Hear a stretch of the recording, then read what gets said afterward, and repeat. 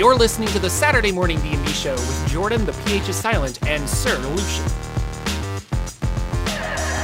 Hello, ladies and gentlemen. Welcome to a wonderful episode of the Saturday Morning D&D Show. My name is Jordan with a silent PH in the middle, and I am joined by two awesome people. One of them, my regular co-host over there, Sir Lucian at Sir Lucian Gaming, and also my good friend, Steven, from back in the day. We ran around the United States together for quite a while. He's a really good guy. I assume Steven is okay, or do you prefer Silver Boulet? Or Bullet? Well, how do you pronounce it? How do you pronounce it? Yeah. I pronounce it Bulette. I don't know if that's right Bulette. or not. That's a new one. Yeah. Okay. That's new to I me. always All thought right. Bullet was good, but then French started hitting me. I was like, maybe I've been saying it wrong this whole time. Well, that's just my interpretation from, the Monster Manual, looking at the word by itself. I was like, that looks like Bulette to me, so that's what I'm going to say. All right. Which is the Bulette is a D&D monster, right? The burrowing one. Yeah. Exactly. Land Yep. shark. The land shark. I just had that Magic the Gathering card in. Sorry, my child is being quite loud. But the Forgotten Realms expansion, I had that Magic the Gathering card. I was playing it last night. And that's the one where if another creature dies, it gets like a +1 token. So I guess it's like eating people as it's running around. I don't know the mechanics, but it's really Seems fun. right. Steven, welcome. Yes, thank you. So we're happy to have you here. First of all, who are you? And what do you do on the internet, and what's going on? Let's talk about you. Sure. Yeah, let's talk about me. I love talking about me. No, I don't. I hate it. But hi, everybody. My name is Steven, a.k.a. Silver Bulette. I am Silver_Bulette on YouTube as well as Twitch. And the reason that I am Silver Bulette is, well, originally this name came from creating a superhero character in City of Heroes. I don't know if anyone played that back in the day. But yeah, so I had a Silver Bulette character. And then I was just like, you know what? That's a good handle. I'm just going to hold on to the Silver Bulette and have since then. And it fit really nicely into what I was developing a couple of years ago and what we're currently playtesting, which is Capes and Caverns, which is a superhero supplemental to 5th edition D&D. Nice. And we run... It's been hard to get everybody together / with my connection issues every once in a while since I'm moving around the country every week. But ideally, we do a Twitch stream every Monday at 8:30 p.m. Pacific time, in which we playtest our superhero supplemental. Yeah, and that was the one that you sent me, right? Yes. Yeah, I read through it. It's really fun. It's 5th edition, but then you have more than reskinned it. It's kind of like taking the rule set of 5e, but like doing it with superpowers and things like that. So it's really cool. And I think I told you about it too, Lucian. I was like, you should check it out. I love superhero stuff. Yeah, he's all about it. Yep. When did you start? Is a lot more intense than I thought it would be, but mainly trying to get people together to play test. Where I'm like, I need. Yeah, I ran into the same problem. I was doing my modular D6 game, and I was like, and then we were talking about it, but I was like, man, I got to scrap this whole thing. And it was like only after I ran a couple playtests that I was like, oh man. But getting those playtests to happen, very difficult to do. Yeah. When did you start getting into RPGs? Because we knew each other 2009, and we ran around the country, but like we were nerdy. But I don't think we were like we watched a lot of Star Wars and did other things, but I don't think we ever talked about role-playing games. When did you start playing? I started playing with... my brother ran me through a game back in... must have been 91 or 92. I had, I think, 2 characters back at... it must have been 2nd edition at the time. So I had 2 different characters. We just did a couple of sessions and that was it. But it got me hooked into reading the Forgotten Realms books as well as the Dragonlance books back in elementary school. And then didn't play for a long time. In college, my roommate happened to meet a couple of people through an anime club that also did D&D And so I ended up doing some third edition and 3.5 with them, as well as Arcana Unearthed, which was really neat if you've run into that Monty Cook stuff. But aside from that, then again, there was a solid 10 years where I was on the road, and Skype was not as good as it is now, and Zoom is just connections weren't as good, so gaming just didn't happen. And so when I met Jordan, gaming wasn't a possibility aside from I guess with the two of us could have broken up. Yeah, I made a new friend every week to be come join this character thing. But and it's funny because you talk about the Forgotten Realms books, because I didn't start reading those until after we finished touring and running around the United States. I went back to where I grew up to kind of help my family, and I was on the internet looking for a fantasy book to read. And I remember reading the Dragonlance books when I was in college, and I enjoyed those. And so I was like, oh, this is also a D&D book. I'll pick it up. And I played Neverwinter Nights. That's fun. And then that's when I started the first book of the Dritz series. And then just all I did was read. And then after that, I was like, oh, I got to play a game. So but yeah, I hadn't played D&D before that. But it's funny because I was starting my channel, and then I would look at your social media posts, and you're like, yeah, look at all these 3.5 books. I'm going to run D&D tonight. And I'm like, what the hell? We never talked about Dungeons & Dragons. What is this? What is this? Yeah. And I got back, honestly, while working at Disneyland for 2 years, I got really bored outside of work. And so between listening to The Adventure Zone and knowing that a couple of friends of mine were interested in D&D, I was like, all right, let's get back into this. But we didn't want to move on to 5th edition yet, so we played a couple of 3.5 sessions where I got to be a gnome fighter with whatever that war pick was that they used to have for gnomes. Gnomes had the specific weapon that was really neat that had two sides to it, and I can't remember what it is, and it doesn't exist in 5th edition. Oh, okay. Very interesting. Cool. We'll be sure to remind you to plug stuff at the end. But we're gonna also, today's a big day because Wild Beyond the Witchlight is out. The D&D celebration is happening. It's running around the world. I don't know what I'm talking about. Have either of you gotten a chance to read or pick up Wild Beyond the Witchlight? No, I did not pick it up. I was there for the opening ceremonies on Friday. Okay. Yeah. No, we talked about this. This book seemed more like a Jordan book than it did a Lucian book, so I assumed it came in the Amazons for you. Maybe no, it did not. I didn't pick it up, but people that I play games with on D&D Beyond have content sharing, so I did get it. So I read through, I skimmed the whole adventure. It seems really fun. There's a cool twist at the end and some stats for a certain monster that I am very excited about. Overall, I think it's a lot better than I was giving it credit for. And I think I personally need to get out of the mindset that higher level play is more complex and therefore more fun for me. Because a lot of these little decisions that you make in the beginning of the adventure kind of have these ramifications later on that I thought was really interesting. So I don't know if I'll run it, but it's only 1 to 8. It's kind of interesting. So yeah, I noticed that after I bought it, I was like, oh, this is level 1 to 8. Oh, huh. Okay, I was going to incorporate that into my level 7, but maybe not so much. Yeah, maybe the very end or Seems something. Too late. Yeah, I guess. But so I picked it up yesterday so that I could peruse it just for today, and also because I was like, I've never done a module before, and I'd like to talk about that a little bit here, a little bit with you two, because I know you both have run modules.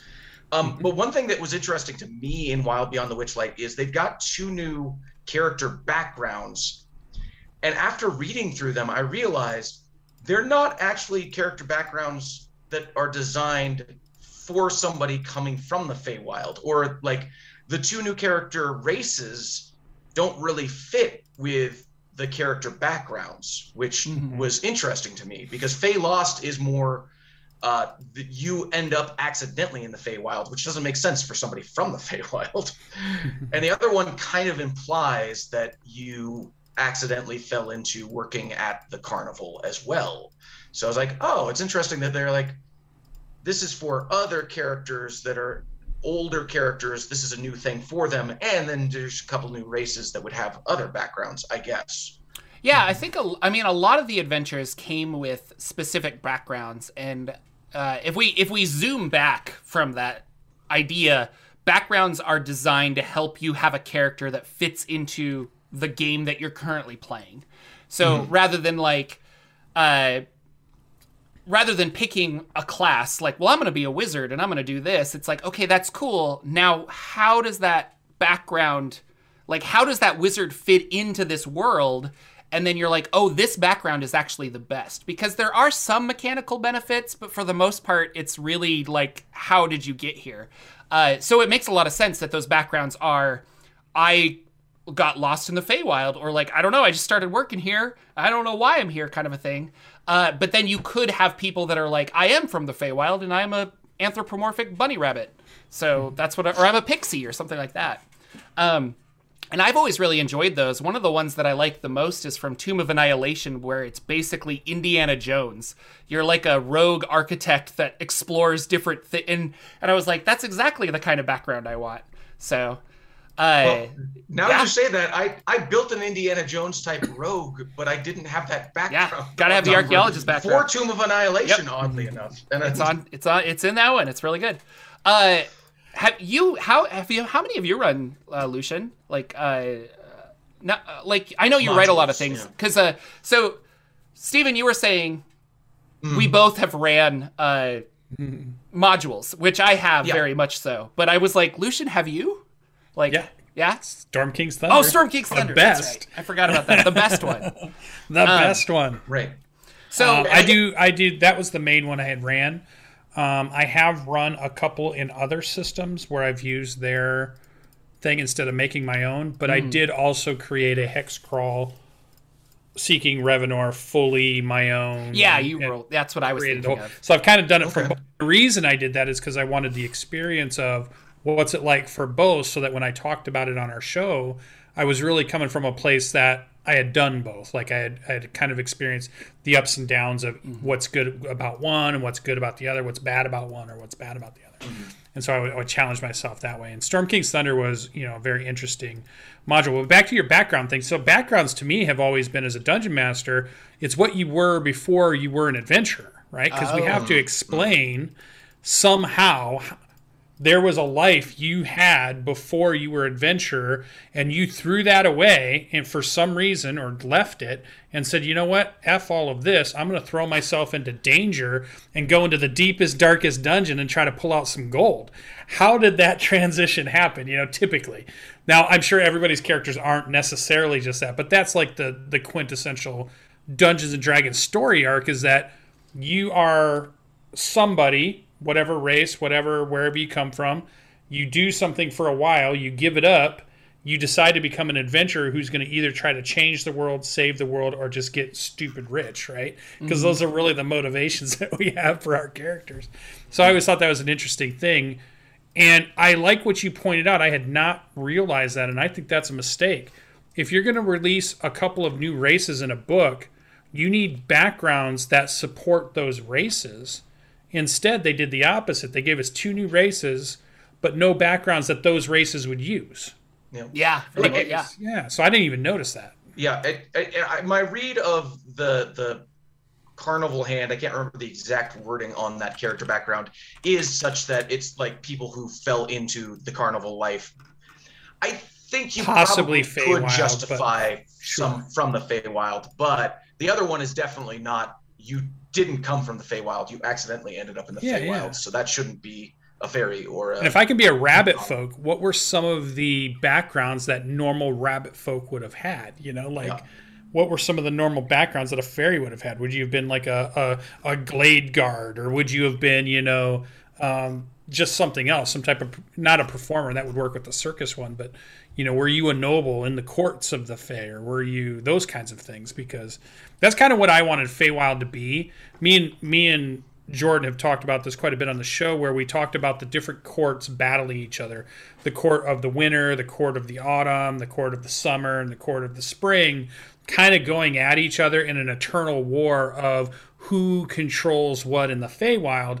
And then what I always thought would be interesting is how that sometimes bleeds into our world, their war, or sometimes how our stuff bleeds into what they're doing and how that might affect the balance of the courts and what they have going on. I thought that'd be, because you could really play almost like a card version of that, where one is the spades, one is the hearts, one is the diamonds, and one is the clubs. You could almost play into some of that, make up your own symbols or even tarot card symbols that represent those things. But they went to more of these are the domains of delight, because they did the domains of dread, right? When we got the 30 domains of dread with Van Richten's. Now we've got the domains of delight, and I don't know, I didn't buy into that plane as much as I wanted to, I guess. So I had been saving my money for Strixhaven for sure, and definitely Fizban's. Yeah. Those were the two that I'm ready to buy. No, and I want to talk about that, because the domains of delight, because that wasn't super. I don't feel like it was super advertised, that it was like, okay, we're gonna do this reflection of Van Richten's Guide kind of a thing. But that is their plan, is just like a domain of dread, like a Ravenloft, a Barovia has a dread lord. These domains of delight in the Feywild have like an archfey that runs it or something. Okay. And so this particular domain of delight, which this entire adventure takes place in one little domain of the Feywild, has these hags that are the arch people that are watching over it. So they've sequestered this a little bit. Gotcha. And so I still like what that idea is, and I'm wondering if you could still, I mean, obviously D&D's your game, you can do whatever you want with it, but like I wonder if we'll get something that's more of a seasonal thing, like the summer court and the the autumn nights or whatever, and they're clashing, because I like that too. Like I like that, autumn is attacking, or I guess like winter is attacking autumn, and then that energy bleeds into our real world, and that's why we have seasons or something. Like I think that's kind of fun.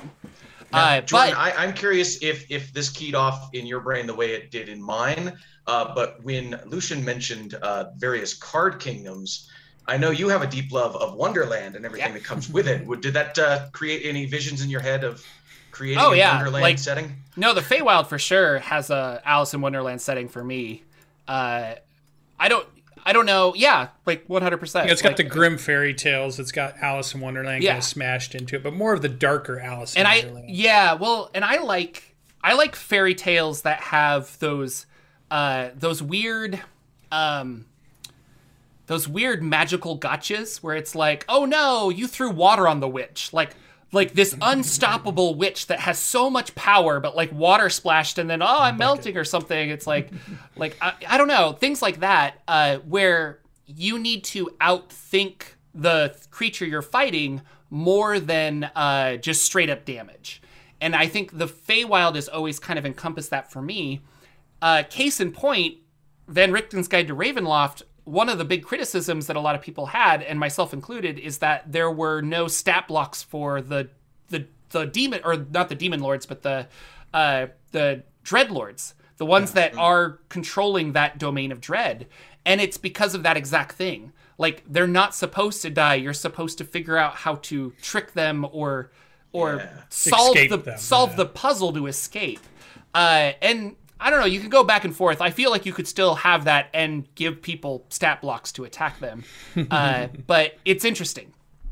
But specifically, Wizards of the Coast came out with an $8 DM's Guild supplement called Domains of Delight Creator Supplement.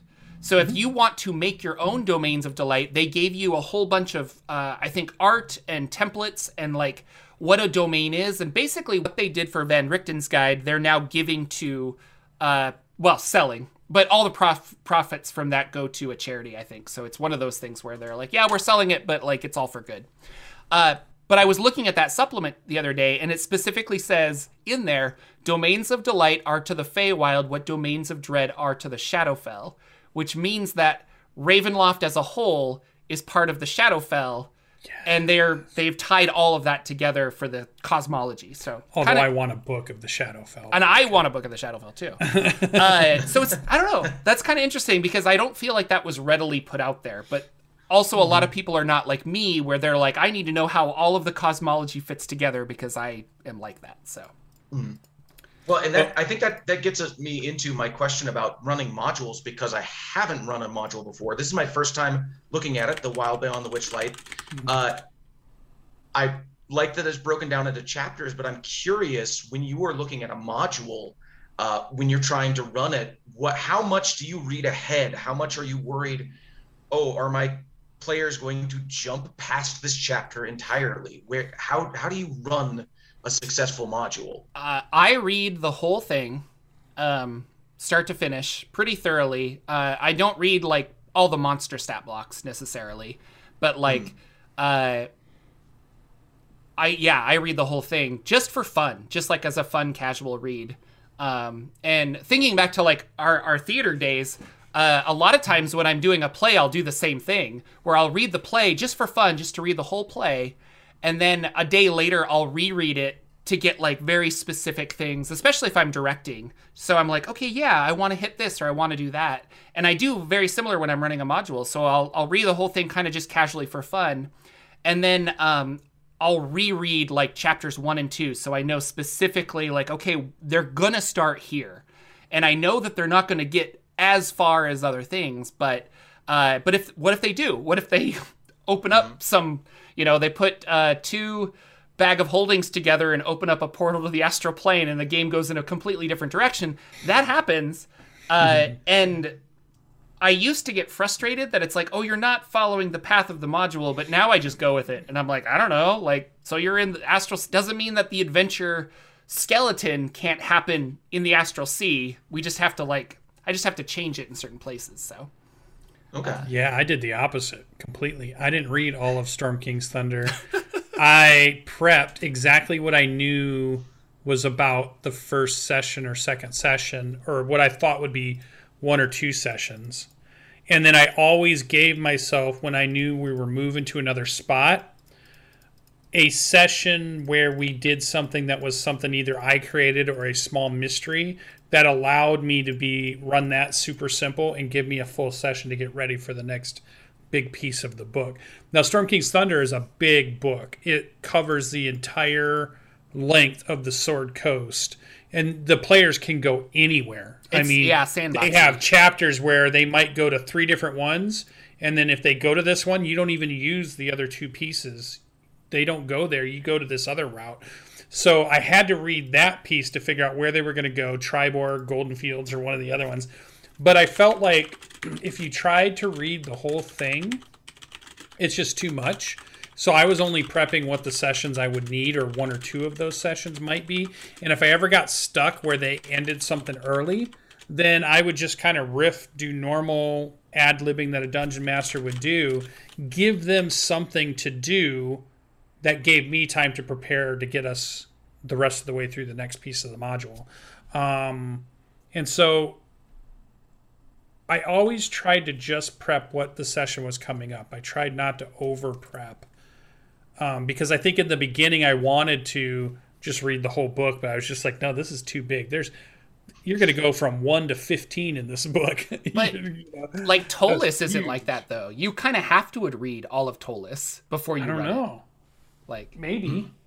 Or I know Judge James did, so well, that's true. Because it's not a linear adventure like that. It's kind of, I don't know. Right. So in Storm King's Thunder, that's exactly what happened, right? Because there's a part where they get done with the village, and they can literally go anywhere. So during that session, I proposed the question of, what are you guys doing now? They start to have their discussion, and I have nothing prepped because I have no idea where they're going in the Sword Coast at this point. I just know what's happening in the Sword Coast. Like, I know what things are moving around a little bit because it talks about that in the book. And so they eventually decide, well, we're going to go to Silvery Moon. And I had no idea that's where they were going to go and what road they were going to take. And so I put in an adventure where that night they got attacked in their camp. That took up the whole session because it was combat. That gave me a whole week to prep. Now I know they're going to Silvery Moon, and I can look at the spots that are in between using the book, and I can say, oh, they're going to go to Yarder first, so what do I want to do there with that? Look at what the book says.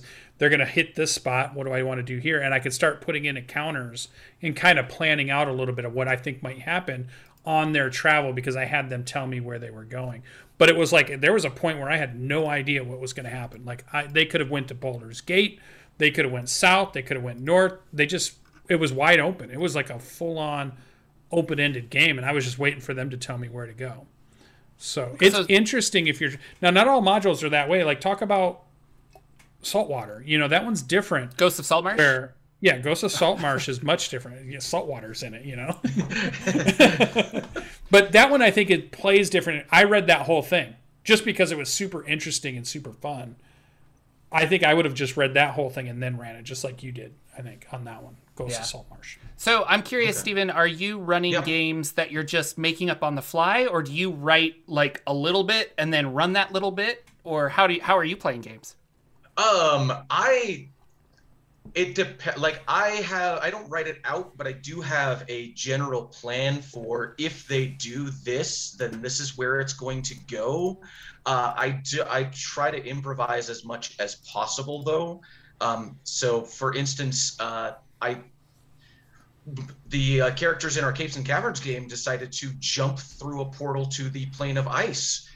Was not expecting that. So the next session, I was just like, "What? Okay, what? How? Number one, how do I get them back to the world? Because it definitely is a one-way trip. It's not going to work. They need to be in the ice plane for a little while.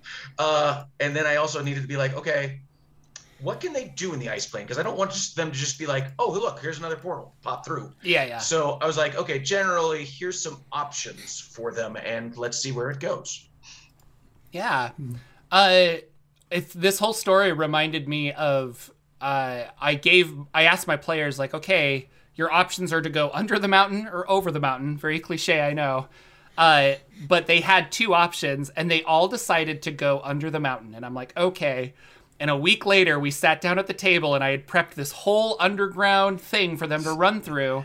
And then they were like, we were talking right before we got here. I think we want to go over. And I'm like, what? You son of a bitch. And then I improv the whole thing. I did. I was just like, I don't know, ice giant, snow. And they were like, and my wife was just like, guys, I think we should go under because that's what Jordan planned. And I'm like, no, it's fine. It's fine. But that does happen. It's kind of crazy. So. Yeah. Well, and that's like, I don't prep too much ahead because I know. So back in college when I was gaming 3.5, my roommate created a world for us to play in, but he hadn't completed everything, and he started us out outside of a city wall that the gates were closed and everybody wanted to fight to get in there, and he was just like, I'm not ready for that. No, you can't get in. Yeah. And I was like, okay, I don't want to be that guy. I just want to, like, I'm gonna create things on the fly so that I can let them go anywhere. And they'll still surprise you. Yeah, I don't know. For sure. But it's funny. Like I love homebrew worlds, but there's like a camaraderie, and I think that's why I enjoy running some of the older stuff. Like I just got Temple of Elemental Evil updated for 5e, and I really want to run that because it's such a classic adventure that and I'll use Tomb of Horrors as a good example because I feel like a lot of people have Tomb of Horrors things, but you go to like a convention or something. And you don't know other people, but you have that Tomb of Horrors story.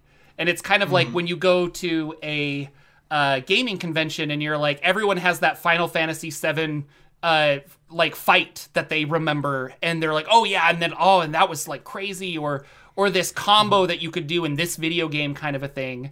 And I like that. So it's weird because there's a lot of people that push back on modules, I don't know, pre-written. Like, I don't want to be railroaded. And I'm like, you're not. I don't think you are. But at the same time, I love that we can collectively all be like, yeah, remember Tomb of Horrors? Like, did you stick your hand into that, like, sphere of annihilation and lose your hand? That sucked. Or all the weird things that can happen in there. which has really given me a love of running some of these older ones. Like, I ran White Plume Mountain through Tales of the Yawning Portal, and I recently got, not recently, but a year or so ago, I got a fan sent me some old modules from the 80s, and one of them was the old White Plume Mountain. And I showed it to my friends that I ran, and they were like, we were there! And like the excitement of seeing the art that was slightly different than the updated art in the 5e version, but they were like, it was a lot of fun. So I think there's a lot of there's reasons to run old modules, I think, and I like that. But it was interesting saying that we read the whole thing from the get-go, but I think last week we were just talking, Lucian, about the Pathfinders and how they would release them segmented. So as the dungeon master, you wouldn't know. Like, you're like, okay, we're going to run levels 1 and 2. I don't know how this is going to end either because it isn't published yet. So yeah, that's what I think was interesting. The thing I will say about the improv part of, if you're going to create everything, like in my Revenor game, what I found was the hardest thing to do because I ad-libbed everything. Like, I just waited until they decided to do something and made it up on the fly and had some stuff going. It was harder to have an overarching storyline that would give them some real character, and I don't mean character progression mechanically, but character growth, like in a play or a movie or an emotional sense. Yeah, they have to change. I couldn't do that. What I could do is give them little vignettes, little pieces here that fit whatever they were doing. I could tell them how the world worked, like I was an AI computer reacting to what they were doing, but there was no real overarching cool villain that was going to pop in here, there, or there. Whereas the modules, because they're writers and they're going through so much of it, you get more of that than I think. It's not that you couldn't do it, but I think you get more of it. I think you fall into the trap of the ad-lib of just set piece things that are cool at the moment and being good at reacting to what they're doing. But that doesn't mean you have this big 2-year campaign in your head about kingdoms falling and new leaders rising and how the players fit into that and where they fit into that and which ones do or don't. So I feel like modules can do a little bit better of that. Like if you're playing Tyranny of Dragons or you're playing, like, because Storm King's Thunder is all about the ordning, right? And you learn about this huge historical thing that's going on with the giants and the dragons.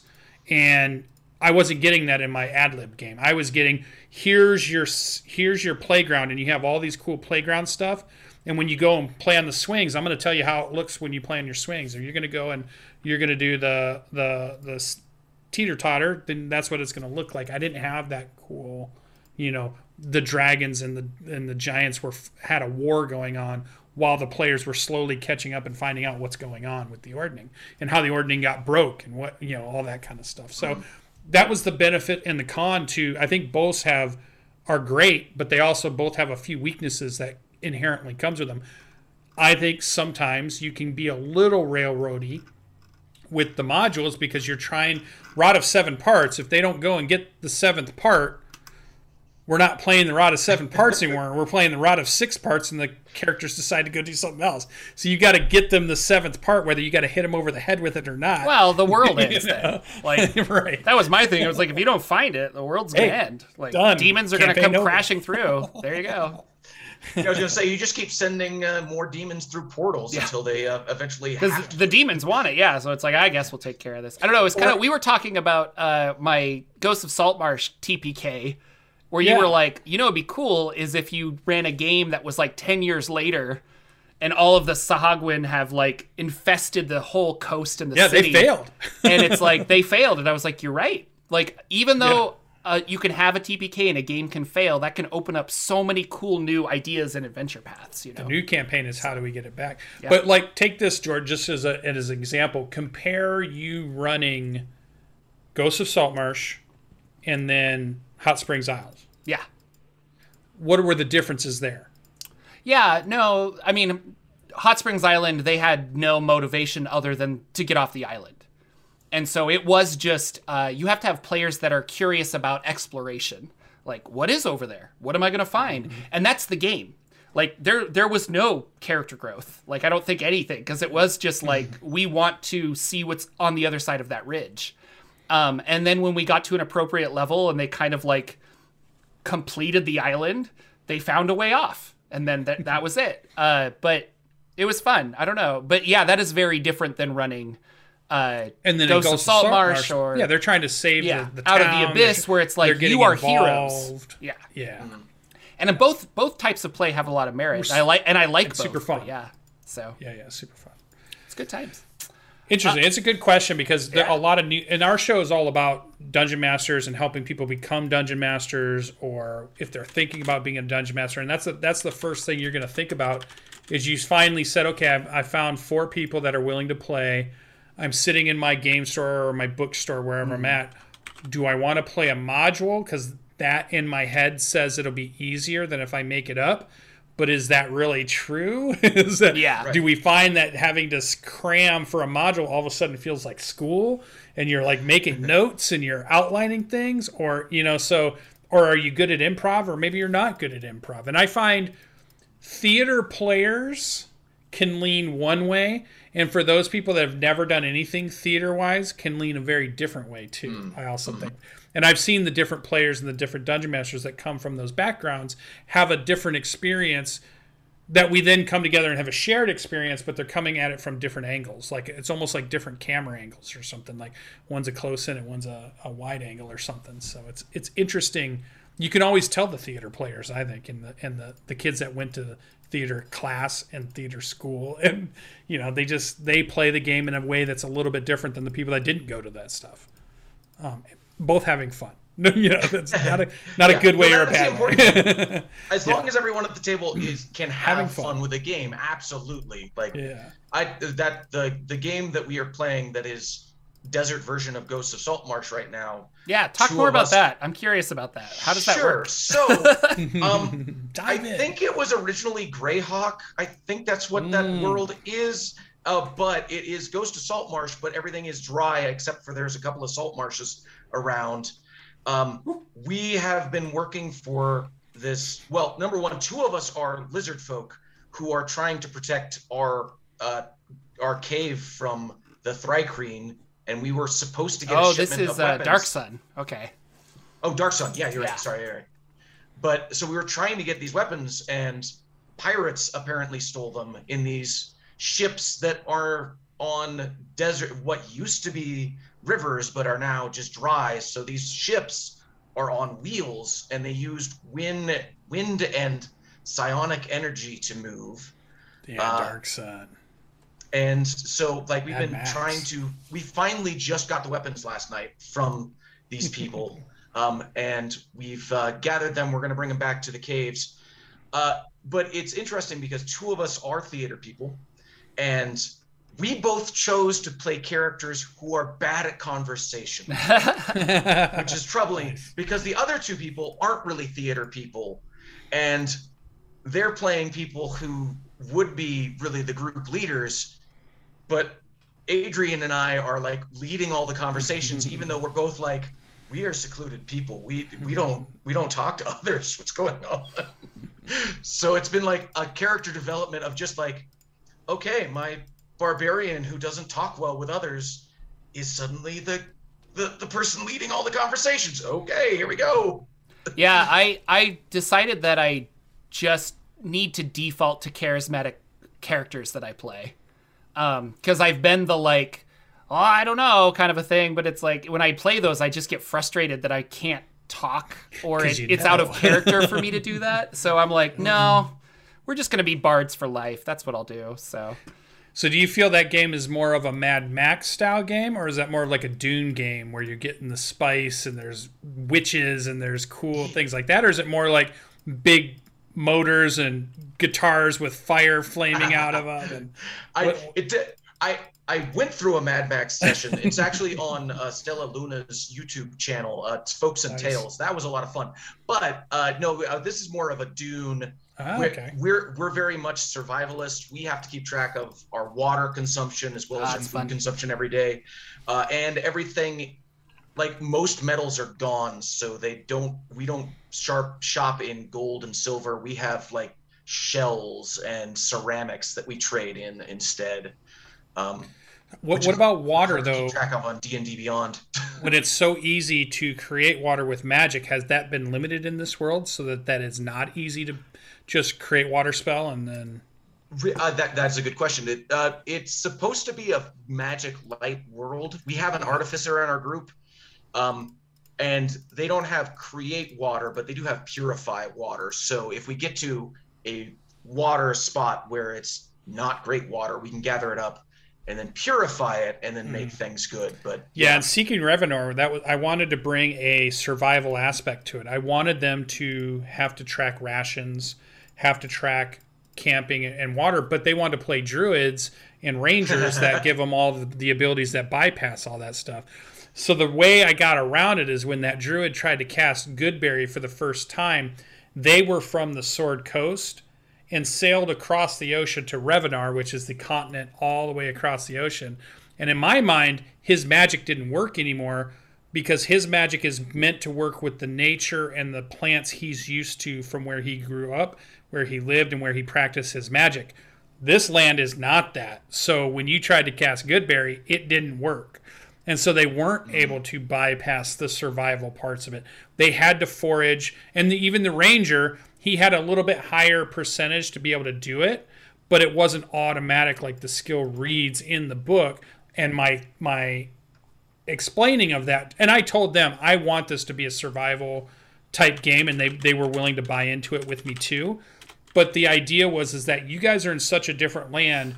Those skills, although are pretty good, you don't know if this green plant is good to eat or if a red plant is good to eat in this part of the continent. You don't know any of that. You're starting out from scratch. So at the beginning, there is still a survival aspect to this. And eventually you can build past it. You can become powerful enough that it doesn't matter. But in the beginning, I want that to be a factor. So I think it's cool that you mentioned that it is a factor. A waterless world where water is important, you have to make sure that it can't just be bypassed by a first level spell or a cantrip, that everybody's just throwing around or something. So that's pretty cool. Yeah, my Eberron game, the DM was saying that you can sustain yourself on conjured water and food, but there's going to be some repercussions. I like that. And I never thought about it until he said that, but I really like that idea of like, okay, if we want to push ourselves, we can do this. Like I can survive on this. But I'm gonna need to like rest in a town eating real food, not like magically conjured stuff, because I don't know, it's like it's not as like you'll feel full, but it's not nutritional or something like that. And when you had said that, and he was saying that we're gonna get like levels of exhaustion. So even though you had a good night's sleep, you're still like, oh, like When you mentioned that in the show, my mind immediately went to, all right, every time you use that, it's like you're eating a Snickers bar.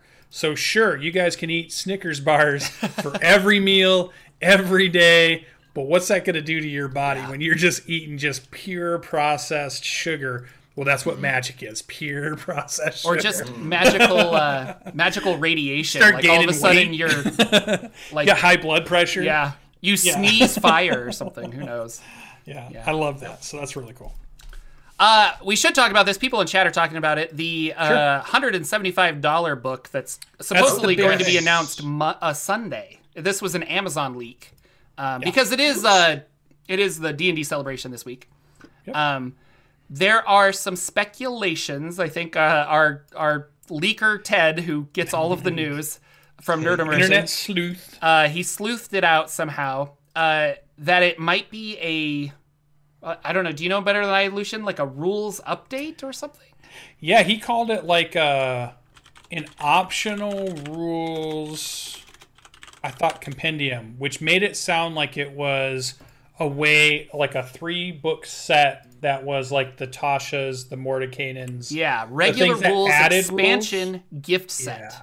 But we don't really know what that means. No. But it's $170, so it's probably going to be like the 3 books, a slipcase, plus Tasha's and Xanathar's maybe, because those have the condensed version of some of the, like having the that was in Ravnica, where you had the organizations you worked for. They used it with Acquisitions Incorporated as well, but that is in Tasha's, where it's like I work for this dragon and like patrons. Thank you. Yeah. Yeah, so like a patron system. But I'm assuming it's like the new spells, the new subclasses, the new mechanics they were making that they've been adding with these other books, but don't show up anywhere in like Player's Handbook, Dungeons Master's Guide, or Monster Manual. The 3 core, what they consider the core. So do you think that this will be? I'm wondering if it's going to be like the PHB +1, and it's going to have those ranger fixes that we want and stuff like that. So no, they're not going to. Don't think so.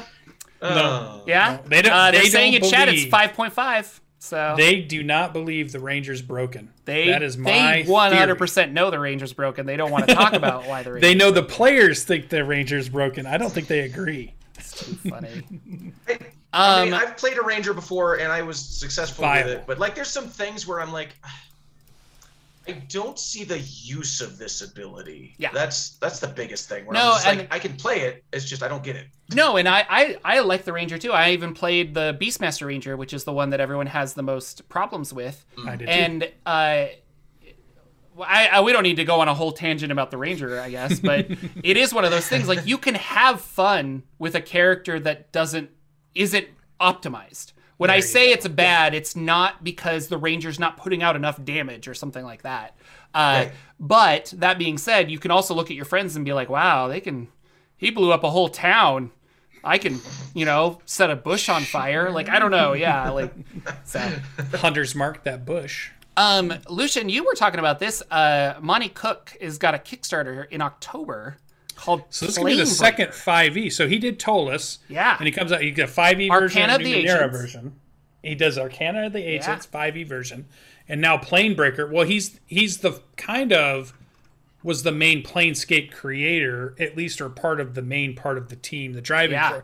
You can tell Monty Cook's visions of worlds is a little warped in a way, and you can recognize it when you see it in Numenera. You can recognize the Great Modron March, which is like one of my favorite modules from back in the day. So he just likes to do wild and weird and cool stuff, and I think it's interesting that in these last year they would have only been doing Numenera Cypher System stuff. They're breaking out into 5e things, and I think it's because we've talked about this I don't know how many times. 5e is a moneymaker, and it's at its peak right now. So if you're not putting something 5e out, you're just dumb because you're just leaving money on the table at this point. People are throwing money at 5e anything. Yeah, and so for Monty, you would think, like, I want to make Cypher System Ptolus, and we're going to really upsell it and things like that. But, like, when people are familiar with 5e, and you can... And it's so popular. And he knows 5e. His whole team does. And so He wrote... Yeah. So much of the 3E. Well, and he was a consultant for 5e as well. So yeah. It's interesting. You see their names on all that stuff. I love Monty Cook. The more he's got to be one of my favorite game designers out there. I'm still waiting for that Invisible Sun campaign. I have a place in my heart for Monty Cook. I was on the Monty Cook forum way back, in the early 2000s when forums existed and, all that. You did that. But Monty Cook would actually interact with us, and he put out a call he was going to run a family feud for one Thanksgiving, and he needed us to give answers to these various questions. And as a reward for some of us, he did like a draw from a hat of the people who gave him these. And I got a signed copy of a book from Monty Cook because of that. Oh, wow. That's so cool. Awesome. Thank you. That's so cool. And his company is really cool. I've volunteered to run games for them at Gen Con, and they are really good about rewarding the people that are volunteering and helping them out. And they're very about reaching out to their community and that's what I love about the whole Monty Cook stuff too. And Ryan Reynolds over there, or no, it's not Ryan Reynolds, but Deadpool. No. But his partner, his main business partner, and then there's they're all right there. All my Cypher books, The Strange, Cypher, Shauna. Oh, Jermaine, Charles Ryan, you're thinking. Charles Ryan. Yeah. I met him at Gen Con. He talked us through Invisible Sun. When I was still like, I want to buy it. I don't know. And then $350 later, totally got it. So. So very cool. But yeah, so Plane Breaker, that'd be cool because that's a Jordan book and a half. Feels you've done like something I would be very planes excited videos. About. You've done, that's a huge part of your channel. Is I don't know if it's like it. I want to know, is it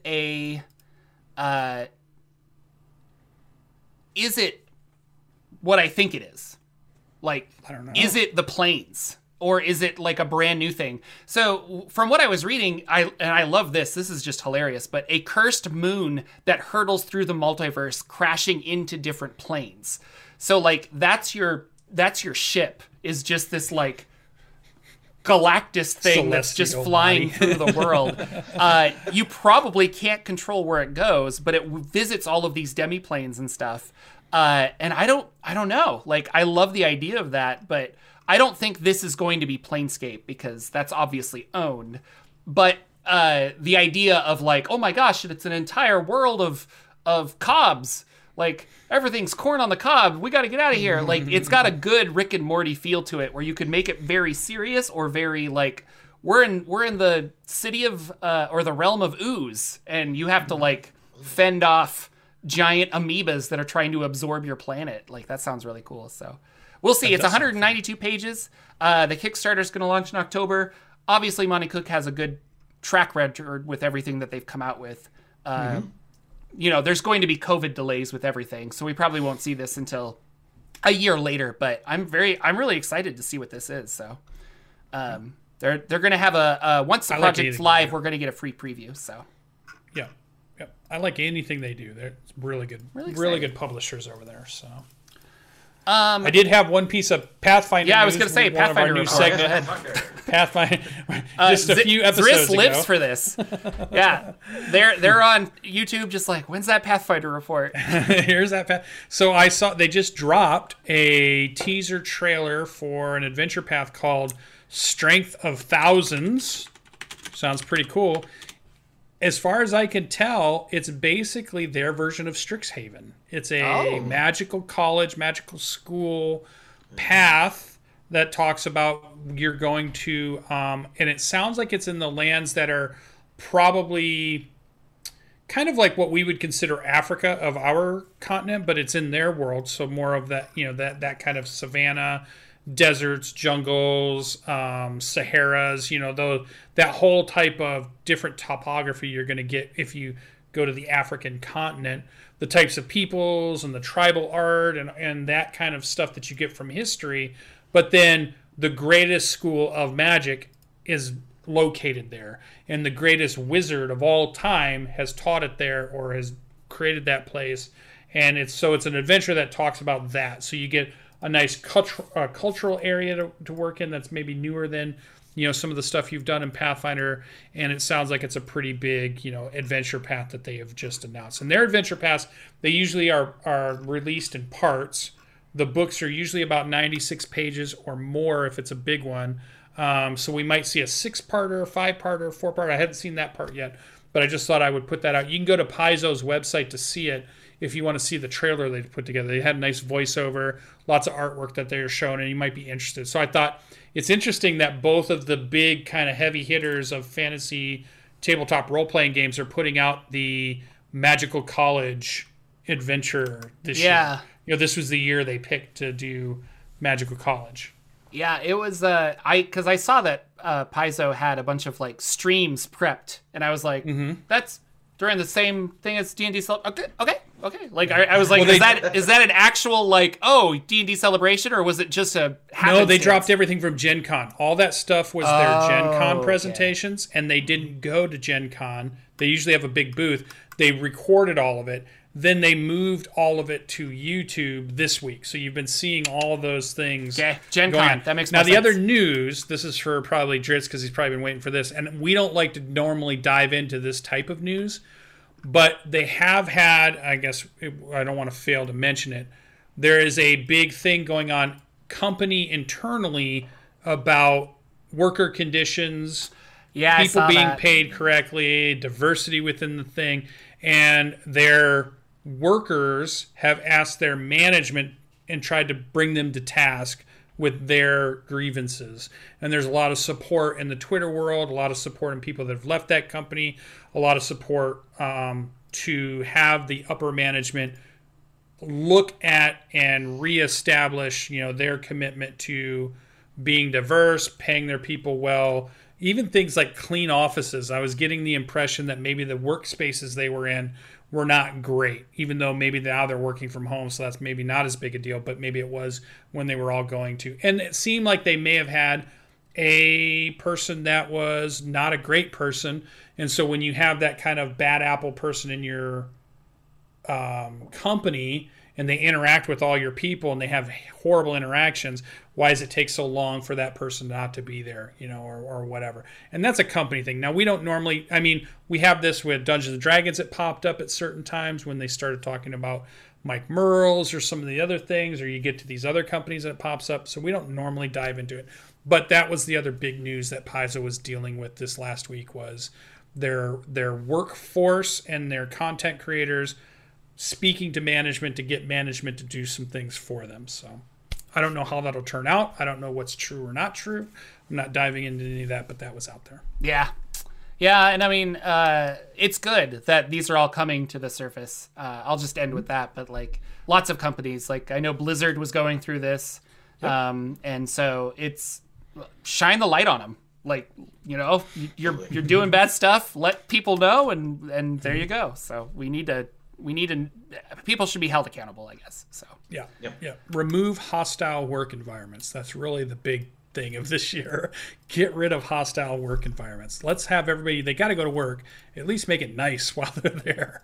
If you've got that 9-to-5 job. So, Free RPG Pathfinder Day over is October 16th. If you guys are into that, go to freerpgday.com. You can see all of the different stuff that people are coming out with for that. And I'm excited because October is birthday month, so that's really cool. And then we have got about 5 minutes left. I want to talk about a book I bought called Worlds Without Number. Have you heard of this RPG? I have. It's a very popular one. I think they even have a second edition now. Stars Without Number is the original. Oh, that's what I'm thinking. And that was an RPG for space, which I want to pick up now because of how much I like Worlds Without Number. Worlds Without Number is very much a fantasy one. It has a D&D feel because we have strength, charisma, things like that. It's all very familiar. But you kind of build your class by choosing two things and mashing them together, which I thought was really interesting. So, which I guess is kind of similar to race and class, but more so with this. And then I just keep getting inspired with Module D6 because this is the module thing I kind of wanted to do, which is also disheartening because then you're like, oh, somebody else already did what I was going to do. Somebody already did it. But the reason I bought this originally is because people said that it is the #1 world-building book ever written for a fantasy setting. And so you can go and you can... it's got tables. It's got all of these ways to generate kingdoms, to generate things that have happened with the world. And it's also just an enjoyable read. I haven't had an RPG book like this for a long time where I'm a page turner in a way where you're like, what is going on? So I'm going to keep reading it. Obviously, I kind of took a week off of YouTube to read books and I've been really enjoying it. And I'm probably going to do a review on the Jocular Junction channel at some point. So keep an eye out for that. And I guess before we go, Mr. Stephen Thomas, I want to talk to you about Capes and Caverns. That's the one you're streaming, right? Yes, it is. Yeah. Yep. So what is it, and where can people watch it if they want to? And I'll put links down below, obviously, when I have links. Sure. But yeah. Absolutely. It's Silver_Bulette channel on Twitch and YouTube. You can find all of our Capes and Caverns stuff. But Capes and Caverns is a D&D supplemental that I wrote up, which is basically a superhero overlay. This kind of goes into what Jordan was just talking about with the Worlds Without End. Worlds Without Numbers, yeah. Worlds Without Numbers, because I decided to create origins aside from there's races as standard D&D, and I created 3 new races for the book, but I also created origins, which would be a layer on top of races where they either were scientifically changed for some reason, or they ride around in a tech suit, which is going to change your stats and abilities. Or possibly they were just mutated naturally and it just happened in their life. So they have origins that are going to go on top of it, and there's even a lycanthrope path that you can take. But then beyond origins and races, you also have a class, of course, and I created 9 new classes for the superhero game. Wow. And it's also all set on a slightly different world. Elves have disappeared, but other than that, it's pretty much standard D&D races, and it's just a modern day. We've got cityscapes, and it's beautiful. There is a theme park called Amber World that I created for a one-shot, and it's a lot of fun. It's a fun way to bring superheroes into the world of D&D while still using those rules. And yeah, if you want to watch it, it's on YouTube. All of the back catalog of Caves and Caverns is there at Silver_Bulette. And then, of course, there's All the Webs of Stage, which I have to talk about because Jordan has been on a couple of episodes. Yeah. That's my short play podcast that I run. Jordan, I believe, is on episode 17, as well as episode 2 of season 2. Yeah. I want to say that's right. But yeah, Indoor Adventurer, I also talked into coming on for an episode, which was fun. But yeah, it's a short play podcast where we just come in and we read short plays inspired by Twitter sentences. Yeah, it's kind of interesting. So Steven was like, here, send me a tweet from, like, just find a random one. And I'm like, okay. And so then I did. And then you made a whole, like, short play out of it. And then we just read it. And so it's super fun. So yeah, All the Webs of Stage, right? Yep. Yeah. So you can no Google apostrophe that. on webs. Find that on wherever podcasts are free. And there you go. Obviously, if you're watching the YouTube video, you can follow Steven at SilverBoulet on Twitter. And that's probably the best way to follow him because you'll get extra links to all the stuff that he's doing there and retweets and things like that. So be sure to check that out. Anything else, Mr. Steven? No, it's just I just wanted to touch on recently we needed a backup game just in case. I don't know if you've ever done this, but like we've been having problems getting everybody to a game every Thursday. So no, everyone shows up all the time, on time, everyone ready to shows go. up all the time. Sure. You lie. I made the foolish mistake of like volunteering one week. I was like, I think I could probably come up with something, and we're currently like running through a worldscape where number one, humans have more or less been destroyed because of something that happened. The characters are all playing 7th level. They started at 7th level.